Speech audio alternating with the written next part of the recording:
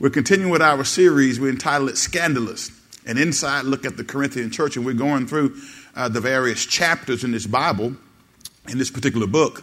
And you should have some notes there with you. They also remind you that the notes are on our church app. So if you ever want to look up the sermon notes, they're on the church app.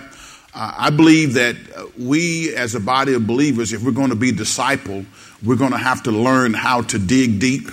We're going to have to learn how to not be surface readers of the Bible, but we're going to have to learn how to take what we hear on Sunday and transplant that into our lives Monday through the next Sunday. Amen? I don't believe in weekend Christianity. I need y'all to listen to me right quick. I don't believe in, and the Bible does not teach a weekend Christianity. In other words, a Sunday morning Christianity. A Christianity that's wrapped up in just coming to church on Sunday. What you learn here on Sundays and Wednesdays, and like on yesterday, we had an awesome time with our men's ministry. I want to encourage all men. Man, you need to come and hear some man talk on that Saturday, the fourth Saturday of each month. We're going through a series now, A Man and His Work, and understanding how God utilizes the avenue of work to shape us and to mold us and to put us in the position where he wants us to be. So I want to encourage all men, when you get that text, don't ignore it. We would love to see you there on Saturday morning, eating a good full breakfast and having some man talk, some stuff that we don't talk about with women around. You understand what I'm saying? I mean, some stuff we got to just, Andre, we got to get man to man. And so I want to encourage you to be there. Amen. Be involved, because this is how we grow incrementally as we get word on the inside of us. The Bible says the word of God is sharper than a two-edged sword. The word of God divides between soul and spirit, marrow and bone. The word of God has a way of penetrating our heart and resulting in life transformation when we take it and we decide to apply it. But you can't apply something that you don't know. You don't grow by accident in your Christian faith. You have to be intentional and purposeful. Are you listening to me?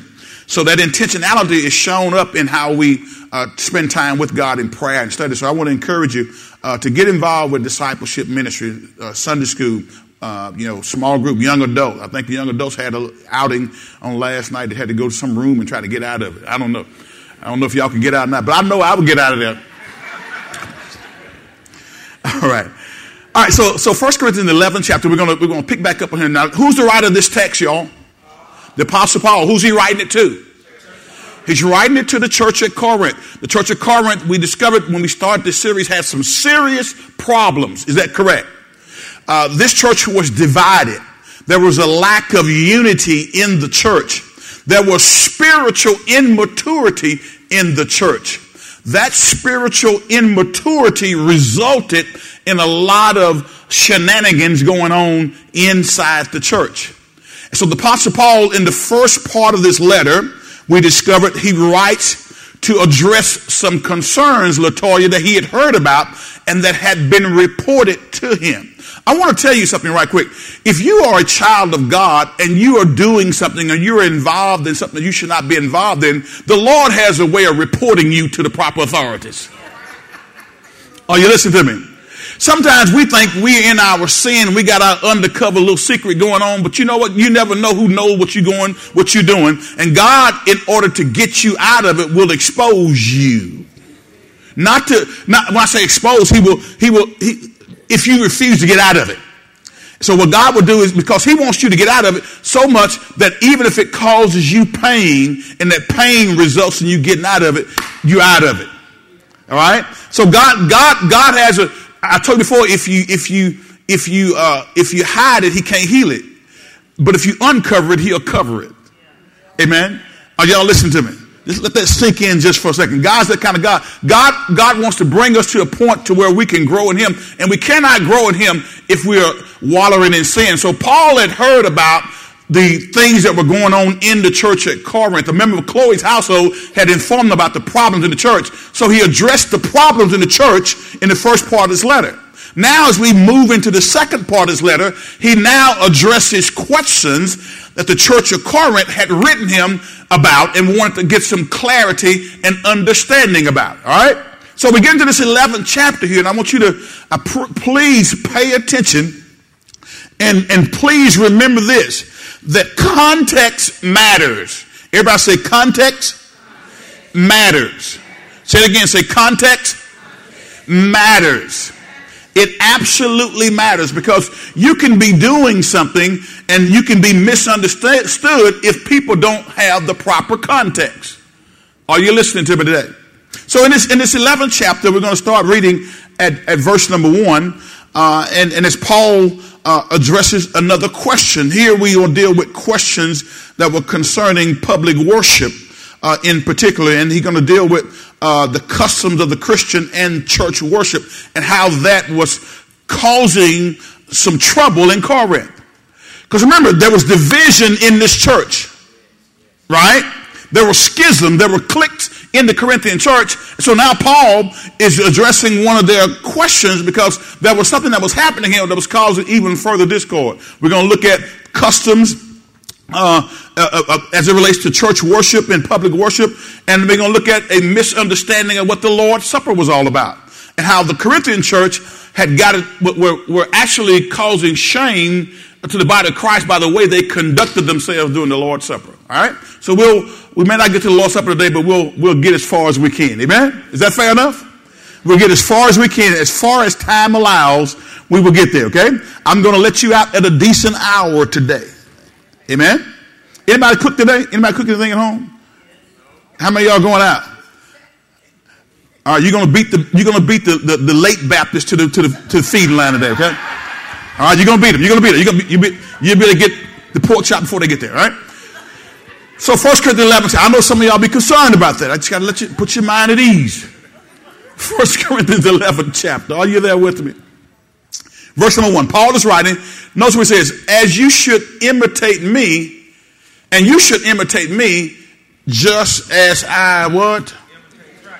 As I imitate Christ. You should imitate me just as I imitate Christ. That's what Paul was telling the Corinthian church. And as your pastor, I will tell you, you should imitate me as I imitate Christ. Don't imitate me if I'm imitating me. If I'm doing me. How many of y'all know that was a little popular saying one time, I'm just doing me. Quit doing you. You ugly. I don't mean physically ugly, but I mean spiritually, we are ugly. We are messed up. Don't just do you.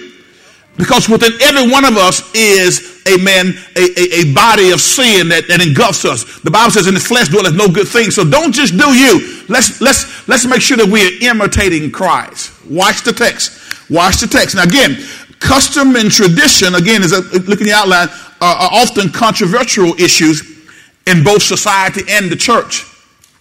And some argue that custom and tradition help to maintain values and order. Some folks want to hold on to the way they've been doing things for the last 60 years. And so they argue that custom and tradition help us to maintain value and order.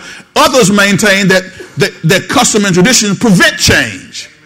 Amen. And change that is essential to progress. Because I will tell you this, none of us in here, if we're going to grow in our faith, we cannot grow in our faith if we refuse to change. I will also tell you, no church can be effective in progress and reach a changing world if that church doesn't change the method in which it reaches out to a changing world.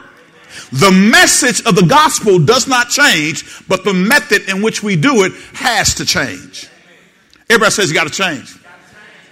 Because we're trying to reach a culture and a generation that is radically different than when most of us grew up. Amen. So we have to change the method, but not the message. Can I get a witness? And so this section of chapter 11 here, this first part of chapter 11 deals with these issues up front. Don't miss this. Paul's main concern in this section is irreverence in worship. Irreverence. In other words, the Corinthians were not reverencing God in the way that they performed and the way they conducted public worship.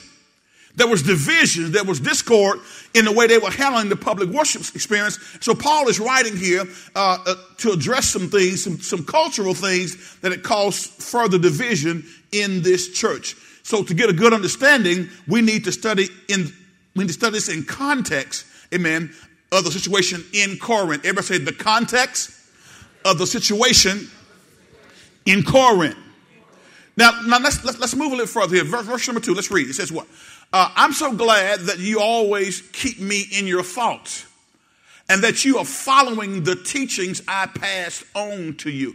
The Apostle Paul is talking to the church at Corinth. Now, notice this. Go back to verse 2 right quick. He says, I'm so glad that you always keep me in your thoughts and that you are following the teachings I pass on to you. Watch this. So there was a remnant, even though the Corinthian church had some issues, even though they were baby Christians, even though they had a sin going on in the church, there were some people who were still doing what Paul had instructed them to do.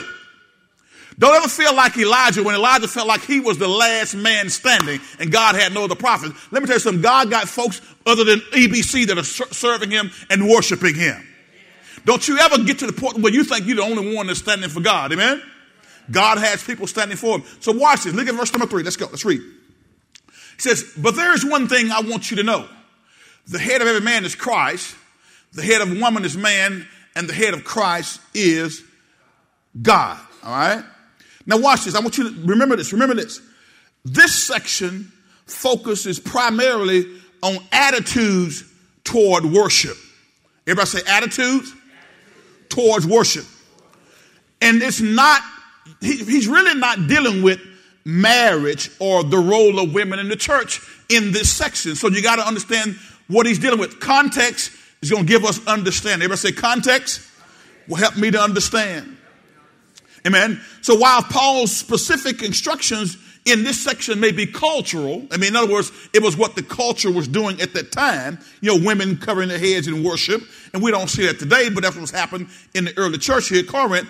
The principles behind his specific instructions are timeless, including respect for spouse, reverence and appropriateness in worship, and focusing all of our lives and everything that we do on God.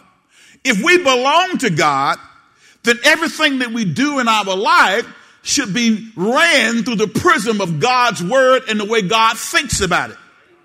Is that right? If I belong to God, all right, I belong to God. There was a song that we sung it several years ago. Our youth did. It says, I belong to God. From the top of my head to the sole of my feet, I belong to God. And what that says is that in the Bible even says this, we've been bought with a price. So if we've been bought with the price that was paid for us was the blood of Jesus that was shed for us out on Calvary's Hill. Jesus died for us so that we could belong to God. So if we belong to God, wouldn't it make sense that everything about our life should be ran through the prism of God and how he views life? Shouldn't we have a biblical worldview of how we do life? Rather than a cultural worldview, rather than a Louisiana worldview, rather than your family of origins worldview. God, if we belong to God, then everything that we have belongs to him, right? If we've been bought with the price, Paul told him, therefore glorify God in your body and in your spirit, which belong to God. Everybody say, I belong to God. So in this section here, we want to make sure that we focus in on the fact that he's dealing with primarily attitudes toward worship, because some of the attitudes toward worship was being messed up by people who were having disagreements and arguments as it relates to some of the common issues in the church. Now, what we're going to discover here is that Jewish women were accustomed to coming to worship with their heads covered. Gentile women were accustomed to coming to worship with their heads uncovered. Are you following me? Because remember, the institution of the church was a new institution at this point. Up until Jesus Christ, death, burial, and resurrection, God dealt with mankind through the nation of Israel. Come on, Bible scholars, talk with me. He dealt with mankind through the nation of Israel, because through that nation, the Savior was going to come to be born in the manger in Bethlehem. Now, once the Savior was born in the manger in Bethlehem, amen, grew up, went to the cross of Calvary, was crucified, buried, and resurrected, which we're going to celebrate that the third Sunday, Easter Sunday. Resurrection Sunday, amen, started, amen, the institution of the church. And so now God is no longer working exclusively through the nation of Israel. He's still going to deal with them because they're still his people, but he's reaching the world through the church of the Lord Jesus Christ. Are y'all tracking with me? But how many of you know there are problems that exist when you mesh two cultures? Can I get one witness up in there? And I love to use marriage because marriage is an example that God used, okay? But think about this for a second. You all that are married right now, how many of y'all married somebody who do stuff differently than you? Can I get one hand raised? How many married somebody whose their family of origin viewed life maybe a little bit different than yours, and maybe they had different ways of doing things. Maybe they ate different food. That's why it's never good, brothers, to remind your wife that her bacon ain't like your mama's bacon. It's probably not a good idea to remind your wife that your mama's apple pie tastes a little bit different and you kind of like your mama's apple pie. Your wife may tell you, well, go eat your mama's apple pie then.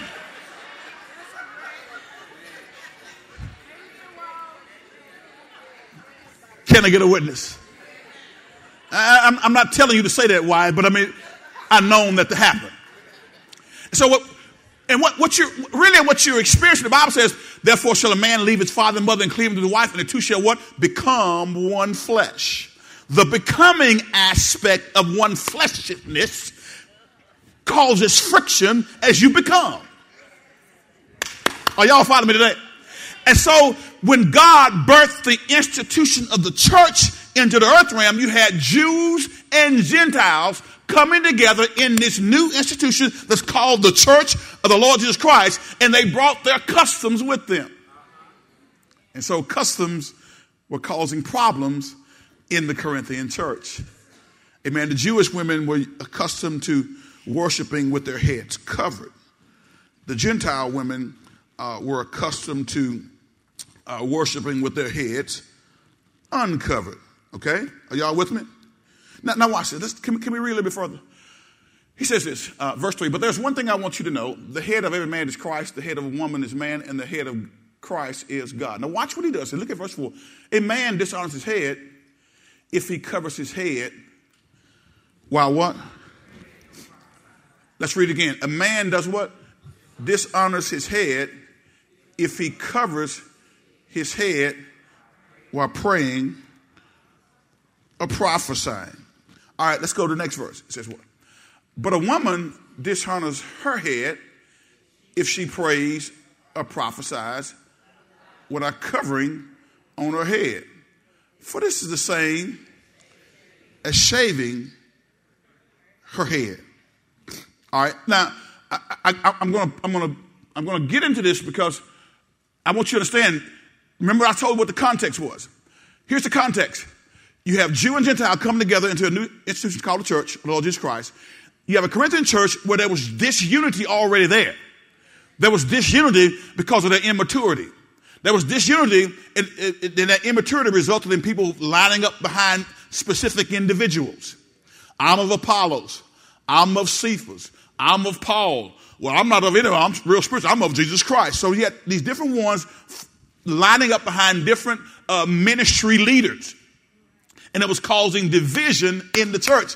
Now, what Paul is dealing with here in the Corinthian church is he's dealing with the issue of division in the corporate worship service. What we're going to discover when we get over to that 14th chapter and we talk about tongues and gift of tongues, you're going to discover that from this 11th through the 14th chapter, Paul is dealing with the issue of edification. Everybody say edification. The word edification means to build up, right?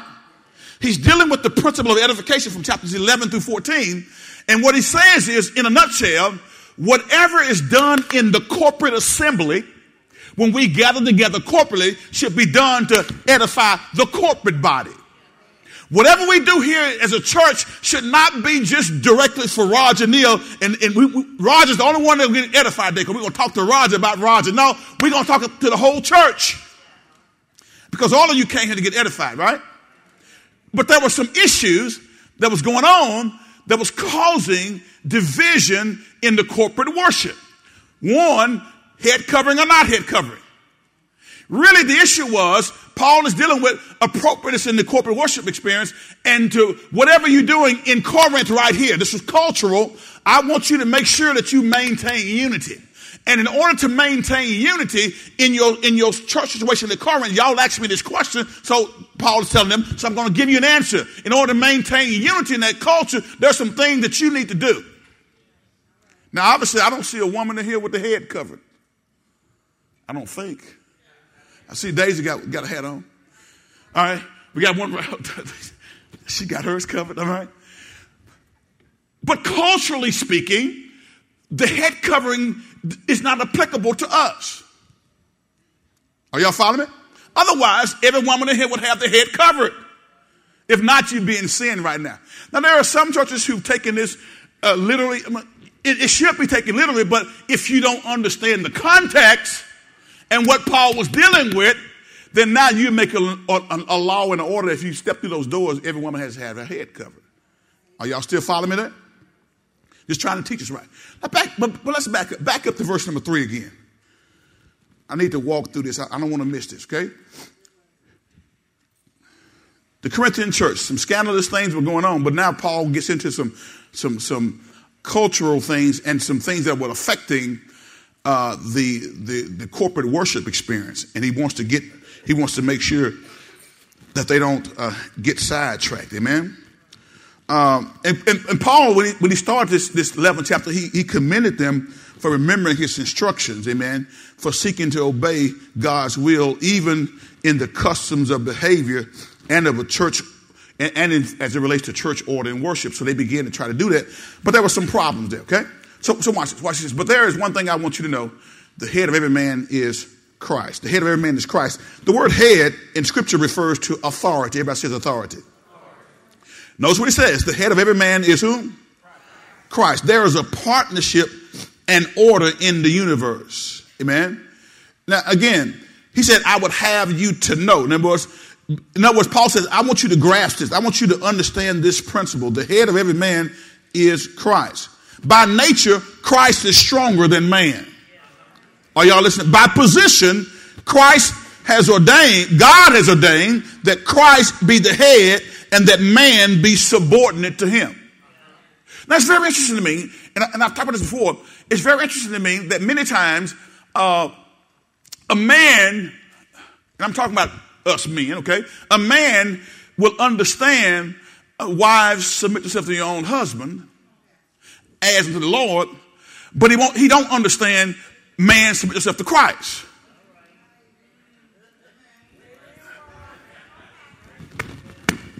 Can I talk to you that we understand wives should submit to us, but God says very specifically the head of every man is Christ. In other words, every man should be under Christ's authority. I've said before and I'll say it again. Maybe just by a smidgen of a chance, maybe our wives are not effective in submitting to us because they have not seen us be effective in submitting to Christ. And maybe we as men, amen, and men love to work, men love to do things, men love to provide, but God says Christ is our head.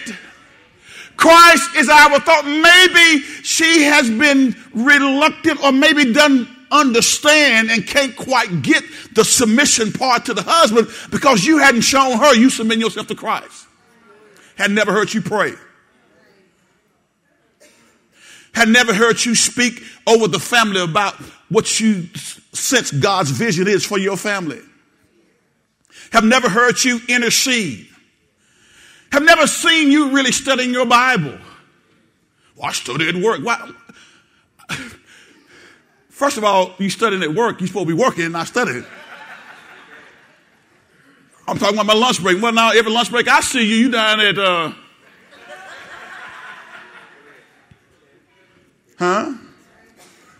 you down at Brothers getting some stuffed shrimp.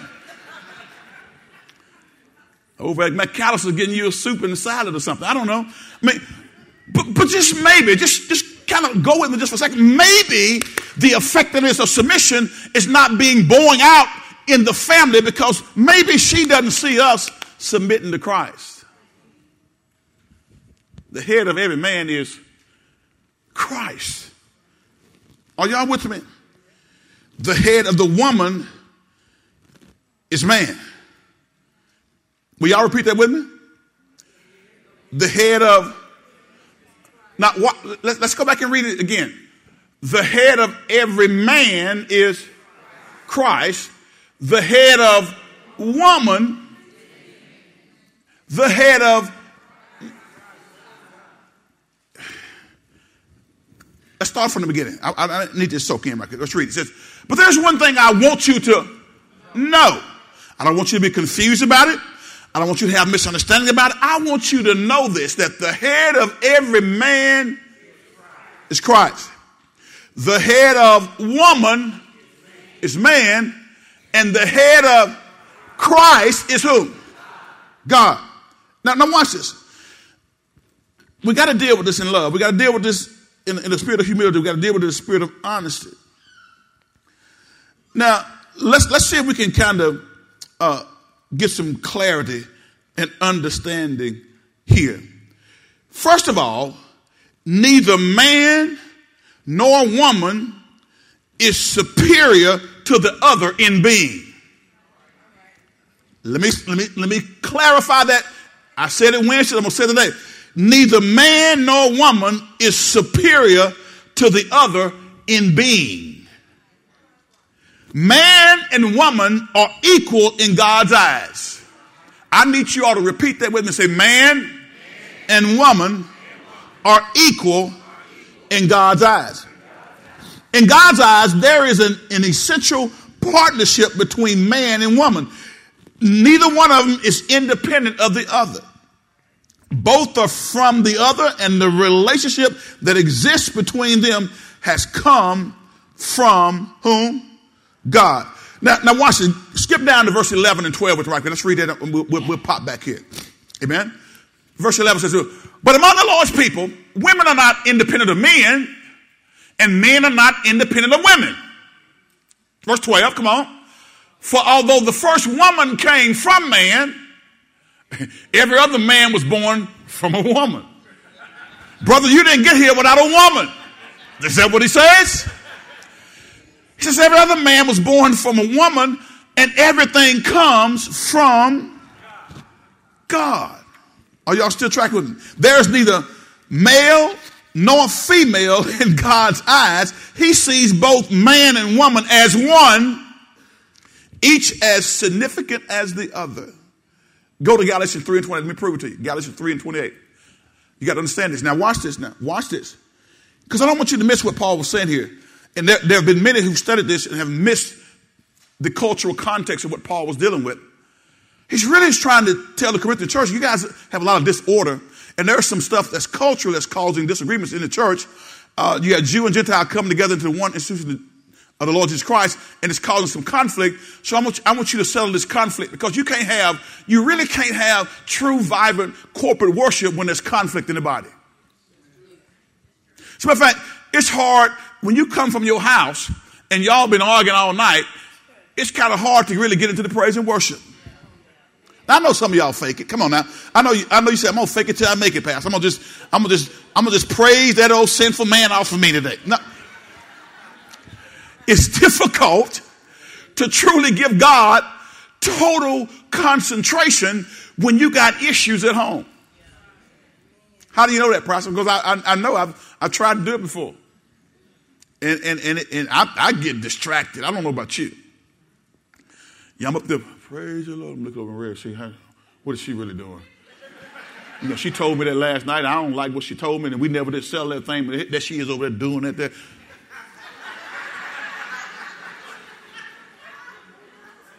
Anybody in the house? Anybody in the house? Especially if your spouse sings in the choir, they up there just, you like that rascal? So imagine if you are here in the church and there's discord between you and another member in the church.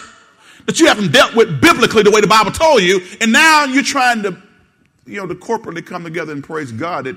It makes it a little bit more difficult. Am I right about it? Look at what Paul said to the Galatian church. He says, there is no longer Jew or Gentile, slave or free, male or female, for you are all one in Christ. So when God, get back to 1 Corinthians 11, when God talks about man being the head of the woman, he's not talking about ability or worth, competency or value. He's not talking about whether or not man is more brilliant than a woman, because that's not the case. God is talking about function and order within an organization.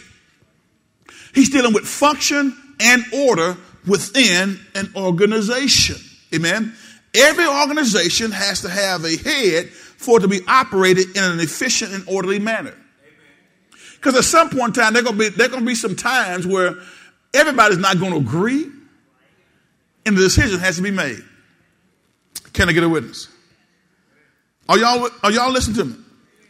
Every organization has to have a head for it to be operated in an efficient and effective manner. There are no greater organizations than God's universe, his church, and his Christian family. God's universe, creation, his church, us corporately, and the family, which he started with the family, right? He created the universe, then he started with the family. Let us make man in our image and in our likeness, right? And within God's order of things, there is a partnership, but every partnership must have a head, and God has ordained that man is the head of the partnership. And there was silence. The head of, let's look at this right quick. We're talking about equal, male and female. Now watch what God does in this text. He says, and the head of Christ is God.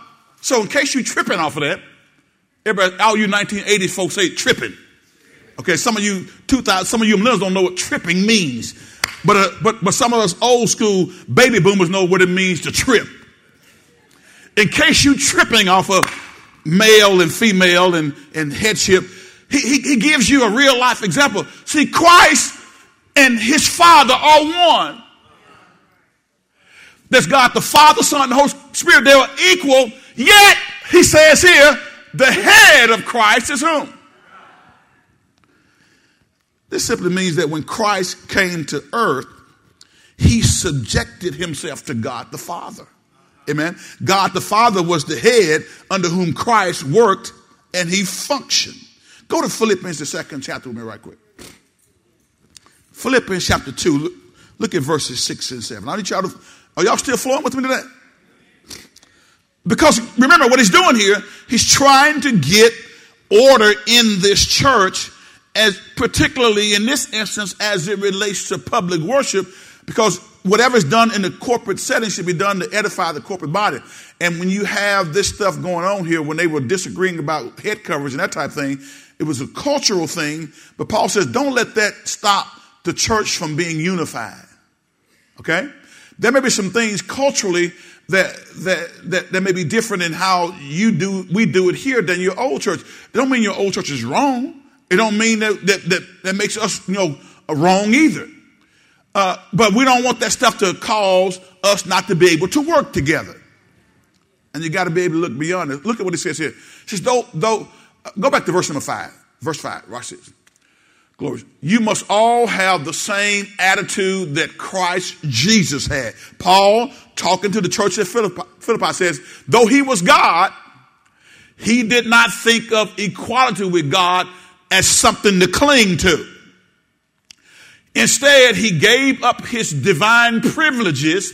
He took the humble position of a slave and was born as a human being. When he appeared in human form, verse 8 says, he humbled himself, what? In obedience to God, and died a criminal's death on the cross. He humbled himself in obedience to the one that he was in equal, deity with. He gave up the privileges of deity to come down and to be born in a manger in Bethlehem, wrapped in human flesh, and he submitted himself to the will of the Father who was in heaven. So Christ, the head of Christ is who? God. You remember in the Garden of Gethsemane when he said, Lord, if there's any other way to accomplish this, let this cup pass from me. But notice what it says, nevertheless, not my will, but what? Thy will be done. In other words, he understood that I am subjected to your authority. Now, guys, let me tell you something. In life, when you learn how to submit yourself to the authority that you are up under, it bodes well for your life. Even when it comes to your career, when you are in a place of employment, we learn this about work. When in a place of work, many Christians don't understand authority. Many Christians don't understand authority. In other words, many of you get in trouble with your career path and your place of employment because you don't know how to submit to authority. You want to run everything.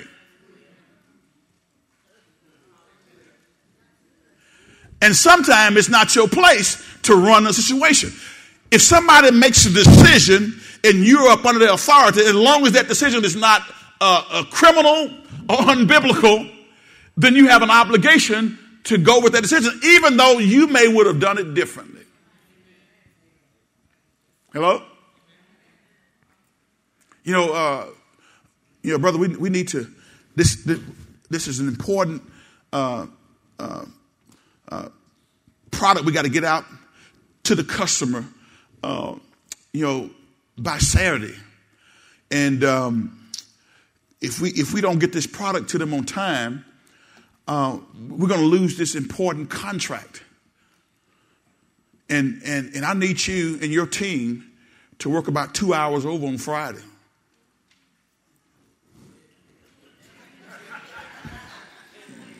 You talking to me? Man, I got stuff I got to do. I'm supposed to be going.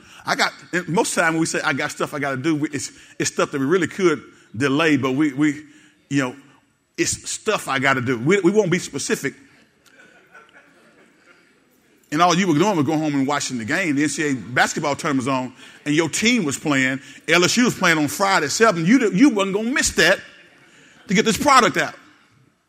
Not thinking ahead that if we miss this customer and this customer moves their business to someplace else, we're going to lay off about 30 people. But you ain't caring about that.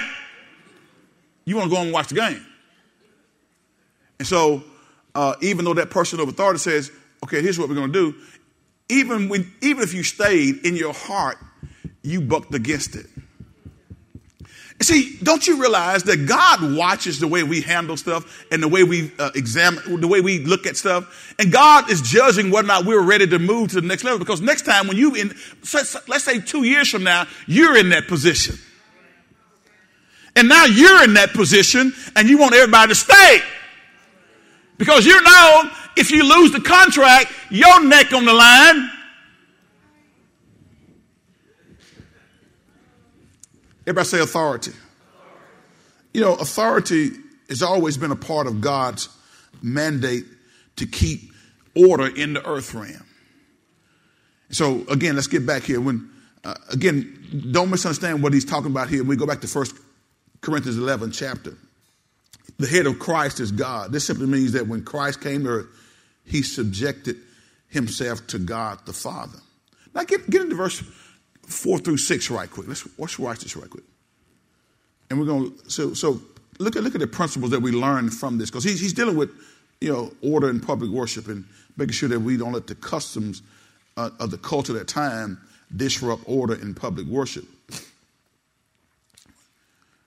The principles are timeless. What are some principles learned? Principle number one, there's a partnership and order in the universe. Understand it. There's a partnership. When God says man and woman, man leave his father, mother, cleave to his wife, and two become one flesh, that's a partnership. Okay? Y'all got everybody say partnership. And within partnerships, then there is a submission to authority. And so he gets into this next part here. Principle number 2, do not embarrass or dishonor anyone. Okay. First of all, there's a partnership and order in the universe. Understand that, he says, he talks about the fact that woman is subject to man and Christ subject to God. Okay. Those things are critically important for us to understand. So he gets into this part. He said, a man dishonors his head if he covers his head while praying or prophesying. But a woman dishonors her head if she prays or prophesies without covering on her head. Now, again, the thing I want you to don't miss this is he's saying don't embarrass or dishonor anyone. This verse actually begins to zero in on the specific problem confronting the Corinthian church, and it involved dress. Okay, everybody say dress. Now, how many of y'all would agree that we all have different tastes or different takes on how we should dress? And listen, and it's a critical mistake to make a judgment or determination on someone's righteousness based on how they dress. And that's what's happening in a lot of our churches. We will determine the condition of a person's heart based on how they dress. All right. Now, can we walk through this just for a second? Okay. Remember this: the custom of a man worshiping with his head uncovered was important to the early church. All right. The Jews worshiped with covered heads. And what they were doing, they were copying Moses, who covered his head after being in the presence of God. That's why you see a lot of Jewish men, you go to Jewish synagogue, they had a little cap thing on their head. And that's symbolic of what Moses did after talking to God. So they would have their head covered. But back up to what this just said here. In verse 4, watch verse 4, it says it again. It says, a man dishonors his head if he covers his head while praying or prophesying. Now watch this. The Jewish men who were now in the institution of the church had their heads covered. I like what Paul does, and thank you, Holy Ghost. What Paul does here, he doesn't just go to one side or the other. On one side, okay, he says a man dishonors his head if he covers his head while praying or prophesying. So you have the Jewish men who came into the church, head covered because it was a custom, their tradition, right? Paul says a man dishonors his head if he covers his head while praying or prophesying. Now back up to verse 3 again. Verse 2. No. I'm sorry. Go to verse 5. So it says, but a woman dishonors her head if she prays or prophesies without a covering on her head. For this is the same as shaving her head. Watch, we'll get to that in just a second. Watch this. So again, the Jews worship with covered heads, copying Moses. The church, watch this, wanted to show that man had regained the image of God.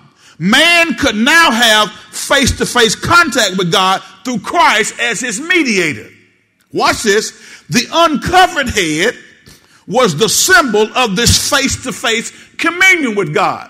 So these Gentile believers understood that now we have a mediator, Jesus Christ, and through Christ Jesus we can go to God for ourselves, and we don't have to have the high priest. So now they signified head uncovered with having this freedom through Christ. Jewish believers still felt like head had to be covered because they were thinking about Moses as he went into the presence of God. Are y'all following him? So what Paul is going to advise you, listen, he said, I'm going to give you some advice here. Culturally speaking, for Corinth, you Jewish men, uncover your head. All right? You Gentile women, he says, but a woman dishonors her head if she prays without prophesying, if she prays or prophesies without a covering on her head. Because again, in the Jewish culture, a woman who was not covered, or in this Oriental culture this time, a woman who went around with her head uncovered was considered to be a loose woman.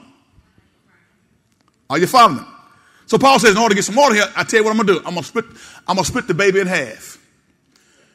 Okay? He says, man who prays, back up to verse number 4. Let's get to it. He says, a man dishonors his head if he covers his head while praying or prophesying. Jewish guys, okay? Because again, what they were talking about, the Gentiles men knew that we're in Christ Jesus now. And we don't have to have a head covering. And a lack of a head covering is synonymous with being it's a distinguishing mark of being a follower of Christ. So we don't want to cover our head because we know we got access to the Father. We can go straight to the Father through the mediator, Jesus Christ, our high priest. Are y'all still tracking with me today?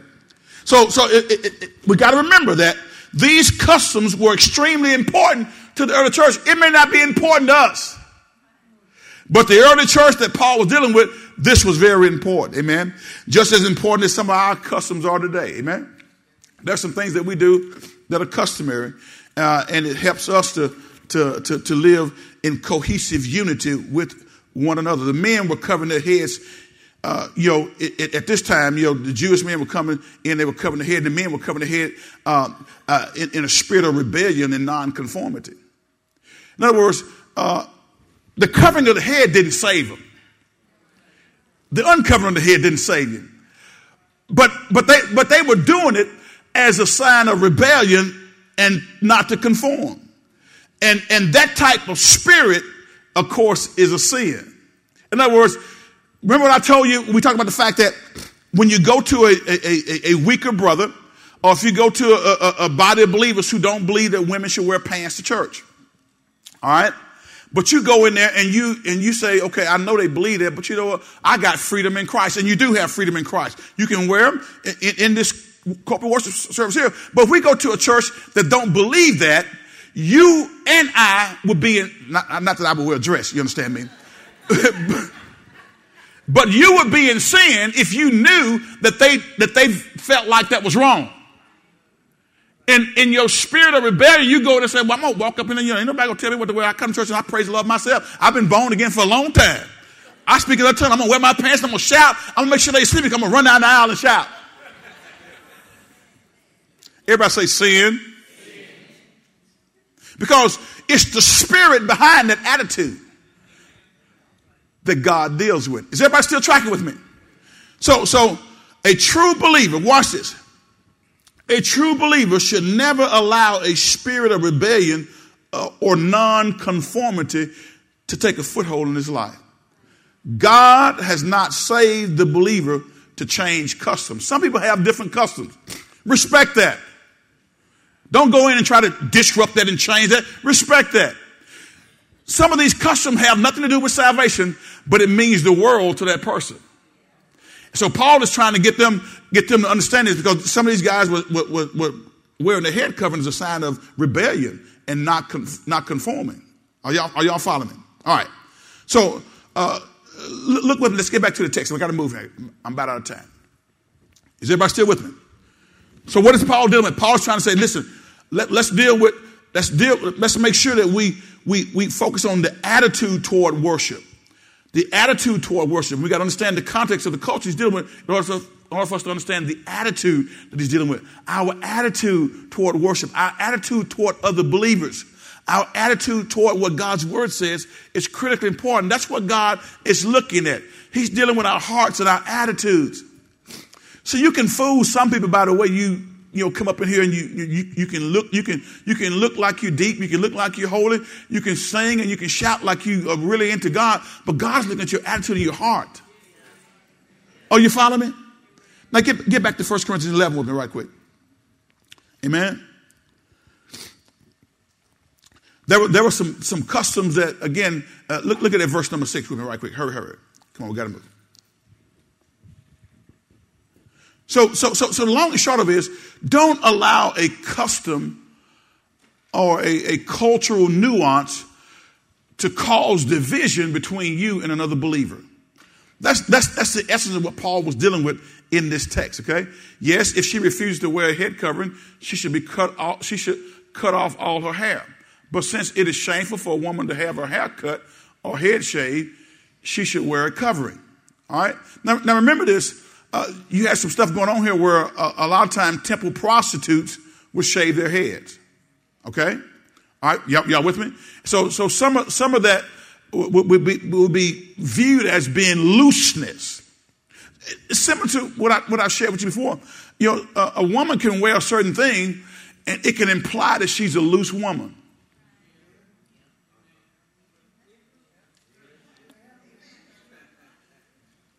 Can I talk to you right quick? There are certain things, as far as your dress, it would imply that you are a loose woman. I remember, this is going back 6-7 years ago, and I was at a basketball game, a high school basketball game.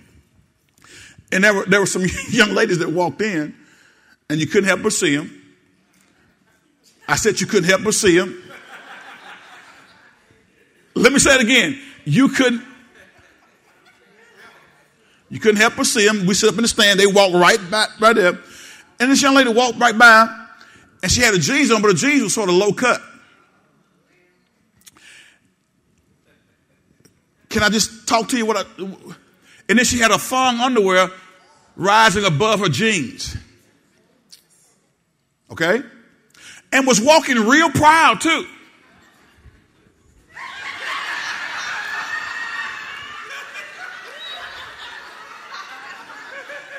I mean, it's like, shake the thing.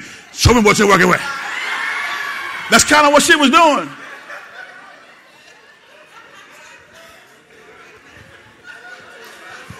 Some of y'all remember that song, shake the thing. Show me what you're working with. Kind of like she had a motor back there. Just.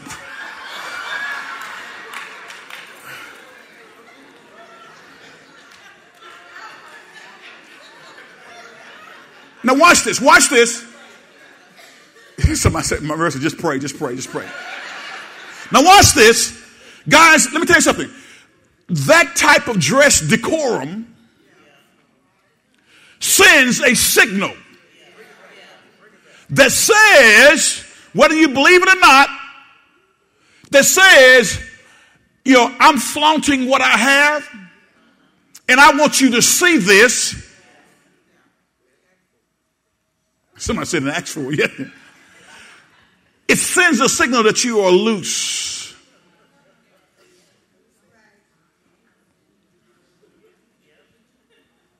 Are y'all with me?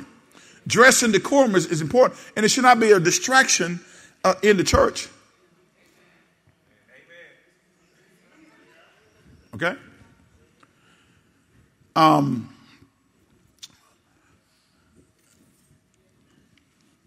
Your dressing is not the totality of your righteousness. As a matter of fact, your dressing doesn't make you righteous. But again, there's something that we got to understand and know, that we can't allow certain things to be permeated and messages sent. Messages are sent by our dress code. Okay? So I don't want to see anybody dressed like that young woman. Okay? Can I get one amen? I dressed the way I wanted. Okay, then go on then, Bahaus. Now watch. Get this. Let's go. Verse 7 through 10. I'm out of time, y'all. Can I pick up next week? Will y'all pick up next week? Watch this. A man should not wear anything on his head when worshiping. For man is made in God's image and reflects God's glory, and woman reflects man's glory. For the first man didn't come from woman, but the first woman came from man. Is that right? From the side, right? Look at verse number 9. I'm got to stop. And man was not made for woman, but woman was made for man. All right, here we go. Verse 10. He says, for this reason, and because the angels are watching, a woman should wear a covering on her head to show she's under authority. This is cultural. He's dealing with the cultural deal at this time. Okay? Understand that. To show she's under authority. Verse 11.